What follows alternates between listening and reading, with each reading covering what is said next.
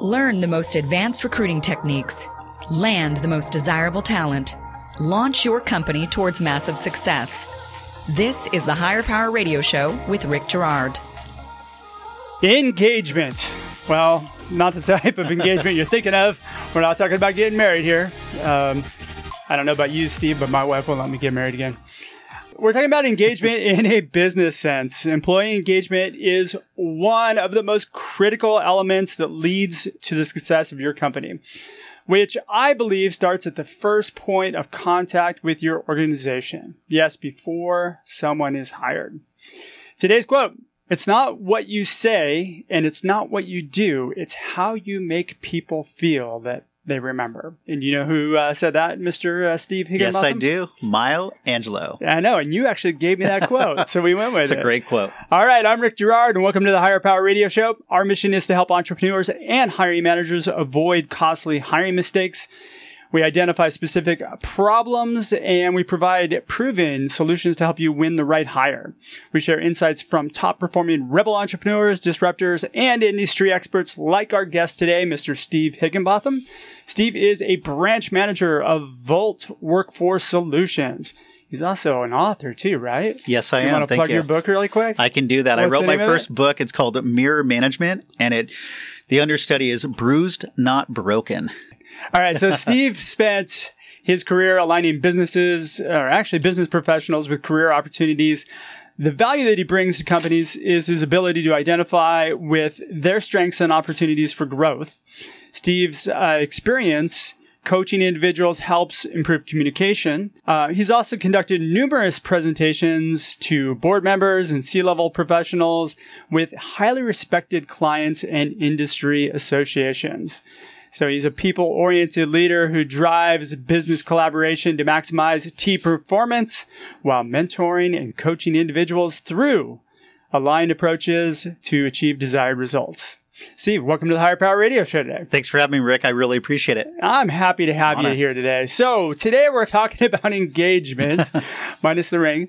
So we're going to talk about what it is and what it isn't, about why engagement is critical today, and how to engage people to create emotional attachment. So let's dig into it. Steve, you ready? I am absolutely ready. All right, let's go. So what is engagement and why is it important? Go. So thanks for that. Engagement is for me a deeper level. So when you think about engagement, and let's talk about it from the potential or the prospective candidate, the employee's perspective, engagement, when we look at the quote, it's not what you say, it's not what you do. So it's not just sending an email. It's not just talking to someone on the phone, but it's the entire process that companies go to attract and how they engage their candidate pool to come into a company, as well as how do they engage when they want to retain that talent. So it's pretty deep, and it's a lot of forefronts there. And engagement on the people that they pass on too, right? It's how you make Absolutely. them feel.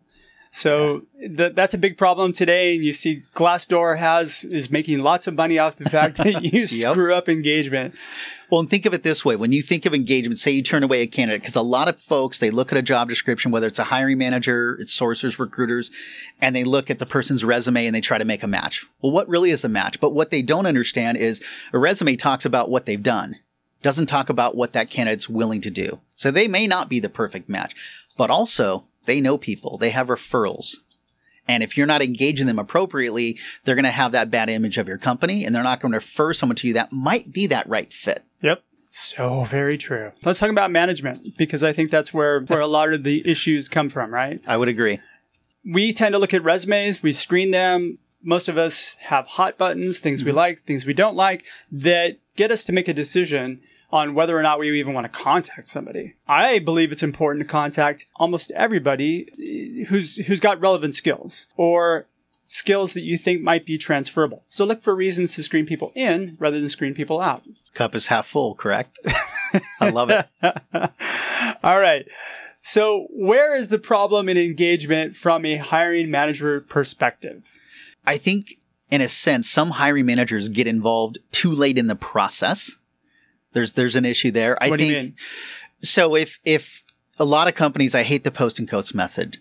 You go out there, you wait for candidates, especially in the tight talent market today. You can't wait for candidates to come for you. talent. You have to go out and seek that talent. You have to attract them. And a lot of companies don't have videos that talk about why people work for their company. So when you're thinking of, do I want to work for this company? There's no engagement from, well, what are the different departments and what do they like about this company? What sets them apart? What's different? So managers aren't seen. Everybody's on LinkedIn. You can see a picture, but you don't feel the culture.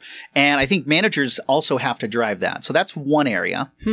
So you're saying the video aspect, that's employer branding, right? Correct. But it's still engagement. Kind of is, but I mean, is it really giving you an idea of what the culture is, or is it just showing you the activities that people do? It's showing you activities. Yeah. The other part of engagement. We have free lunch. Yeah, exactly, right? Look at what I've got. Look at how the person starts. Alley. Exactly, Yeah. right? Or another thing is when folks start, they have this nice mug, they have this t-shirt, they have their computer. Great first day. But what happens day 2? What happens day 5? Our managers engage with that employee then. But let's move back to, let's attract the candidate first, right? That's what you're trying to get to.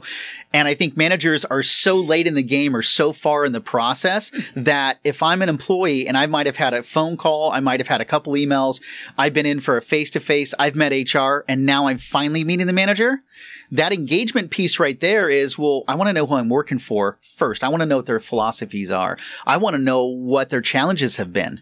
I want to be transparent and honest. And I feel like some of that is overshadowed, it's hidden, and it's not truly transparent. Therefore, when candidates are coming to the companies, they're not truly engaged till late in the process, but in their mind, they might be making decisions well before that last interview, so to they're speak. probably making assumptions before they even go in. Exactly. So are you saying that basically we're bringing the hiring managers into the process too late? Absolutely.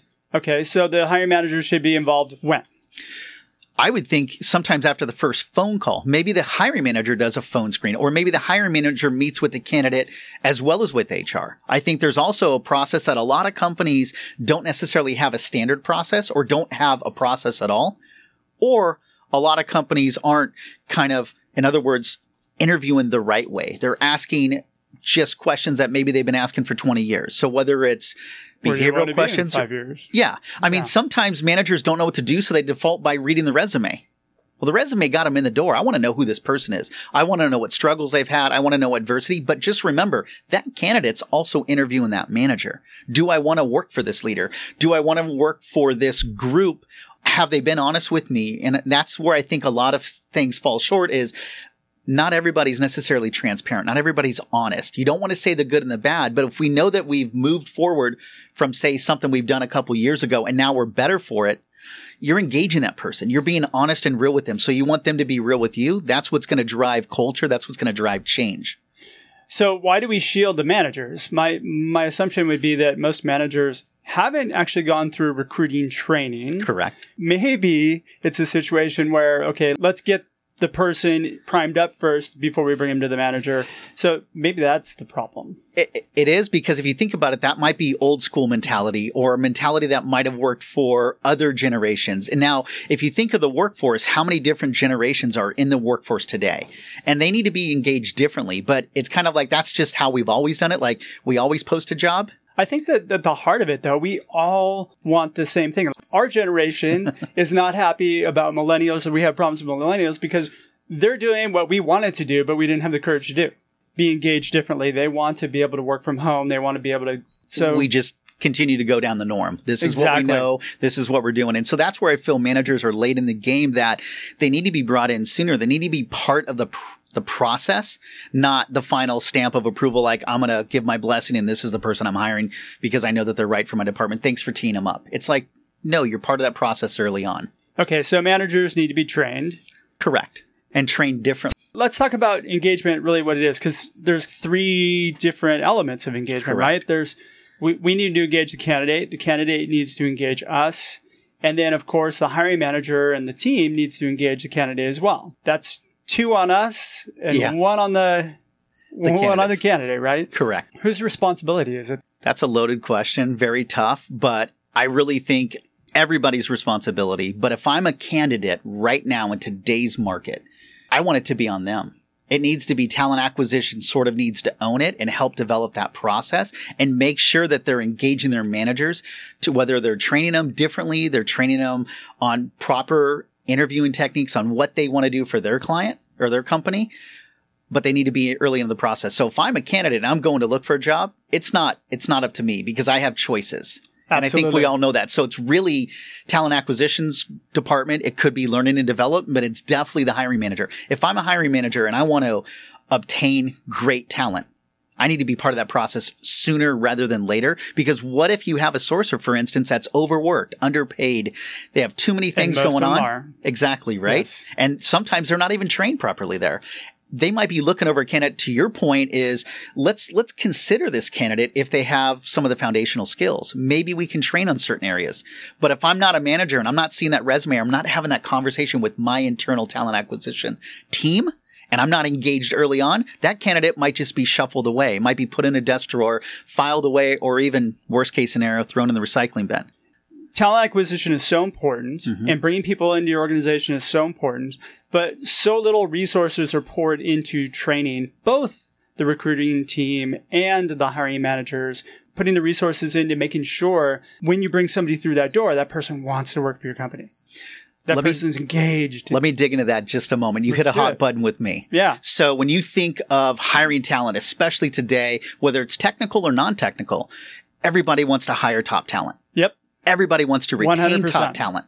And some companies think about just orientation, what their day 1 looks like. Think of what their day 2 and 3 looks like. So you have maybe a little bit of training, but what they miss is what you just hit on, which is what part of I do in a sense off the side is think about coaching. Think about mentoring. That's a deep engagement that comes from managers and leaders that maybe talent acquisition doesn't own that piece. But again, let's recap. Everybody wants to hire top talent. Everybody wants to retain top talent. But what's missed in the middle is maybe a little bit of training here and there. And how to identify top talent. Because I think there's a lot of top talent that gets completely passed over because of a resume. Oh, absolutely. So my philosophy is a resume talks about what you've done. A resume does not talk about what you're willing to do. I want to know, what has this person gone through? What are their struggles and what is their really grit? hit everything that the person's done? No, it doesn't. not at all.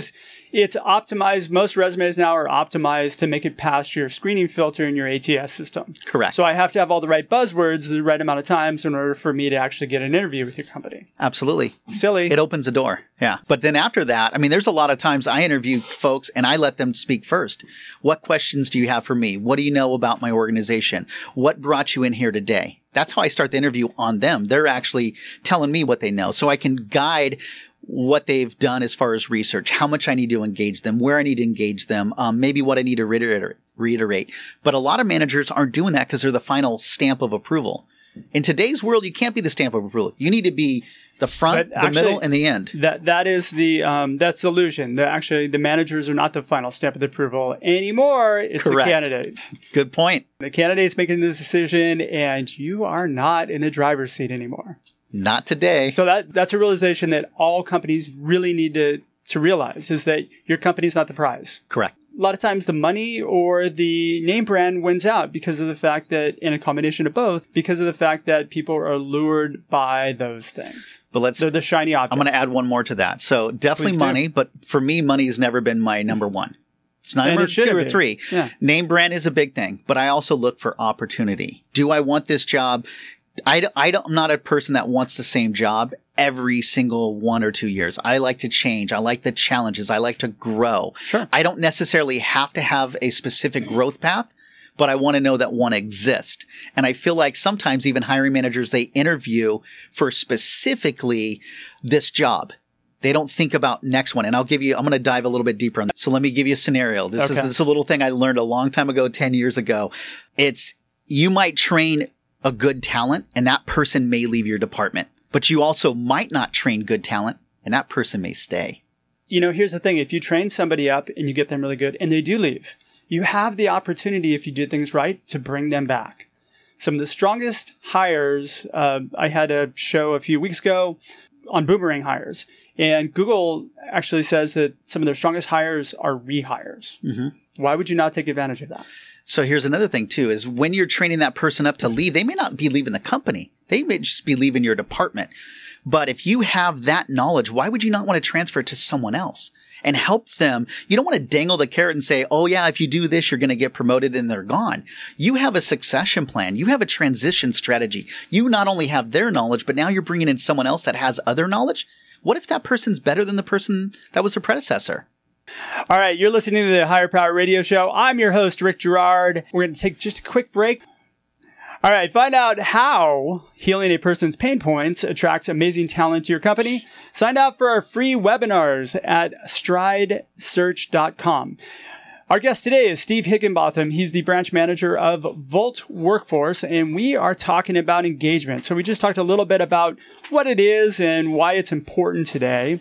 Now we're going to dig into how to engage people and create a emotional attachment to your organization.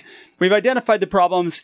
So how do we teach somebody how to create that human interaction? I think the big thing for me, and you and I talked about it briefly, but it is really having the phone conversation. It's not sending, I don't like templated emails. I've been on the market in the last 10 years a couple of times, and I've looked specifically at positions, and when I get, let's just say 10, 15 templated emails, and then I get one phone call or I get one email that's more personable, that differentiates them. So it is that human contact piece. It's the, what are you going to do to differentiate yourself? Now, it may take a little bit longer to do more structured or specific, more personal emails. However, your results and your feedback and your follow-up is going to be so much greater than just templated emails. So that's one. So I think you can do templated emails, but you have to do them from a different perspective. That's a good way to look at it.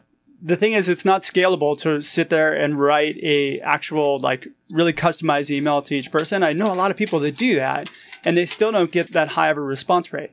And I think it's more in the positioning than it is the actual message itself. I think if we look at it too, you can do templated emails, but are you following it up with a phone call? And what is your follow-up? It's persistence. Like, what is your follow-up? Because if someone sends me an email and forgets about me, but yet someone sends me 2 or 3 templated emails, and maybe each email is different. There's, in other words, a marketing strategy that here's email 1, here's email 2, here's email 3, and it looks differently. I feel different. I feel like you really want me. Even if it's templated and it's targeted, it's the follow-up. So there's an addition to that. You will eventually respond. If you want the company. No, even if you don't. Okay, so I had a person I placed in November, 31 points of contact it took me to get this person on the line. I started joking around on his voicemail, and I think I said something like, hey, like, I just want to let you know that your voicemail and me are going out to lunch tomorrow. You're invited to come if you like. I should have done that about 15 messages sooner, but the fact of the matter is he called me back and he thought it was funny. So trying different things or having a different delivery of that works. Yeah. Well, it's a different approach. And you used humor because you knew you weren't getting in touch with them. But you also probably knew that it was a passive candidate. It's not someone just on the job board. So you were aggressive in your approach to go after them, but not overly aggressive where you offended him or anything such as that. Well, this is somebody that we specifically identified for. Exactly. Yeah. So we tend to do a targeted approach and then we branch out from there. Yeah. I think the average on a sales call is like 7 to 10 points of contact before somebody will pick up your call.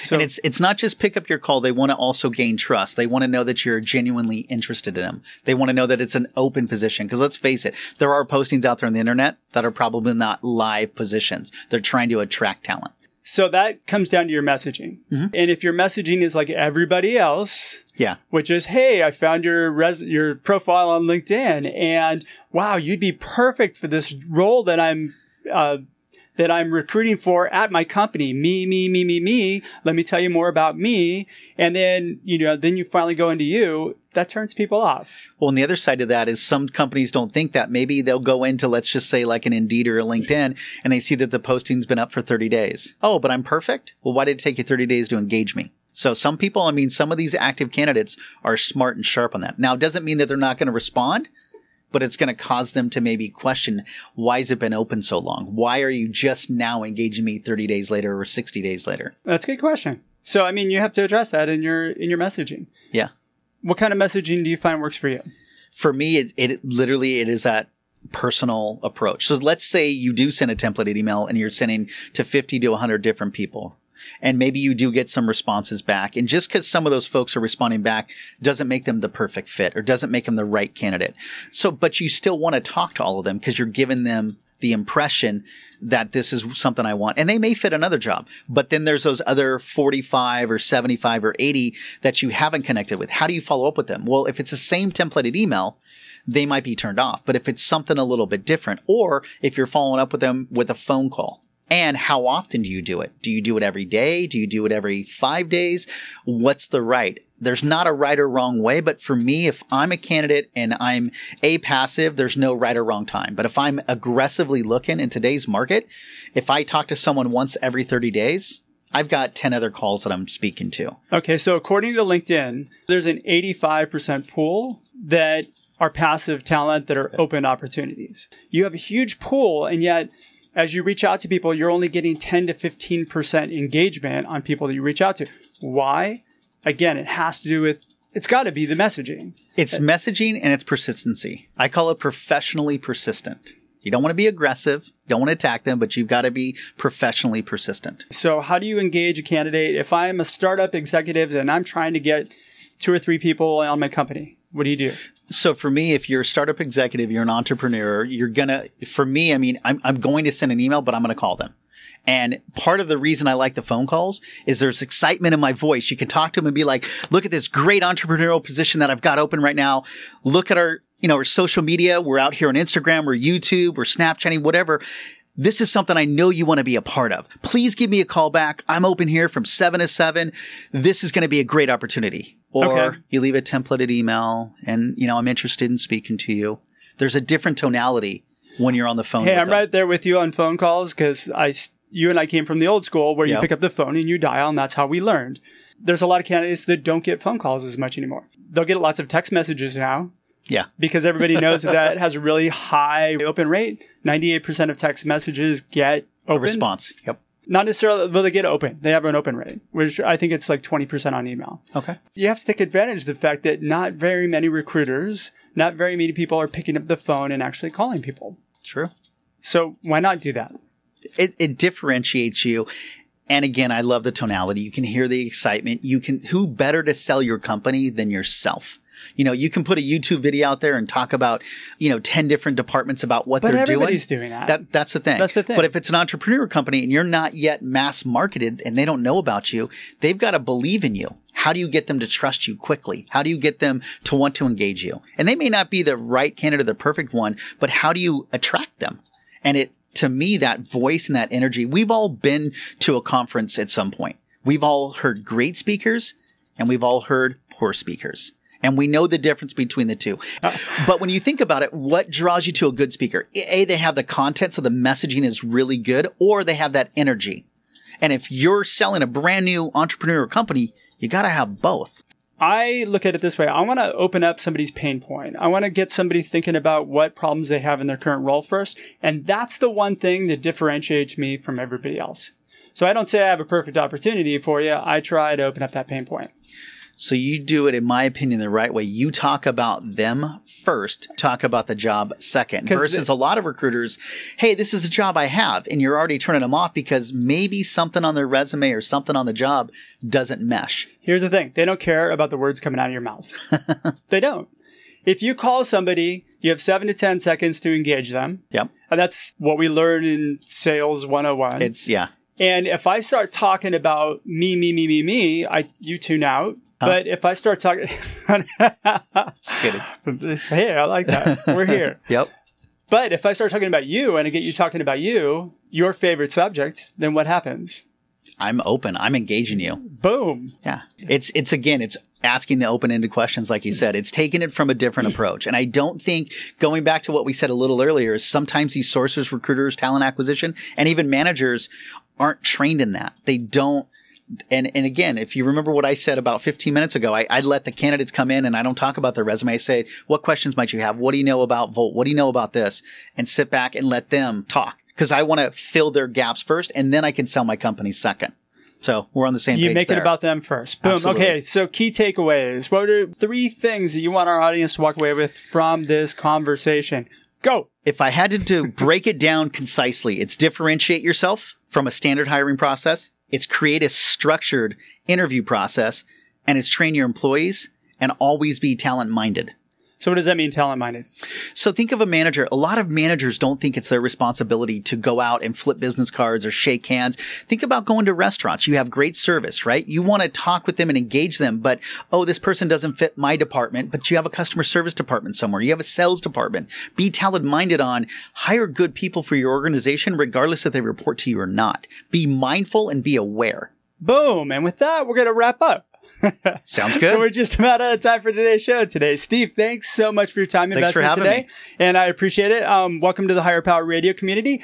Now, what is the best way in which our listeners can get a hold of you, get a hold of your book, and find out more about you? Perfect. So 3 things. One is LinkedIn. It's stevehiggy.com, Higgy. You can find me out there. The only one with the long last name, Higginbotham. The other one is pretty simple email. It's coffeecoach@outlook.com. And then on Amazon, I do sell the Kindle version, and I do have hard copies of the book Mirror Management, and it's Bruised, Not Broken. All right, perfect. All right, well, I want to thank our listening audience for tuning into this week's episode of Higher Power. Quick thanks to our team, our engineer, Paul Roberts, our producers, Andrea Ballin, Shanti Ryle, and my creative director, Ayla Gerard. That's my daughter.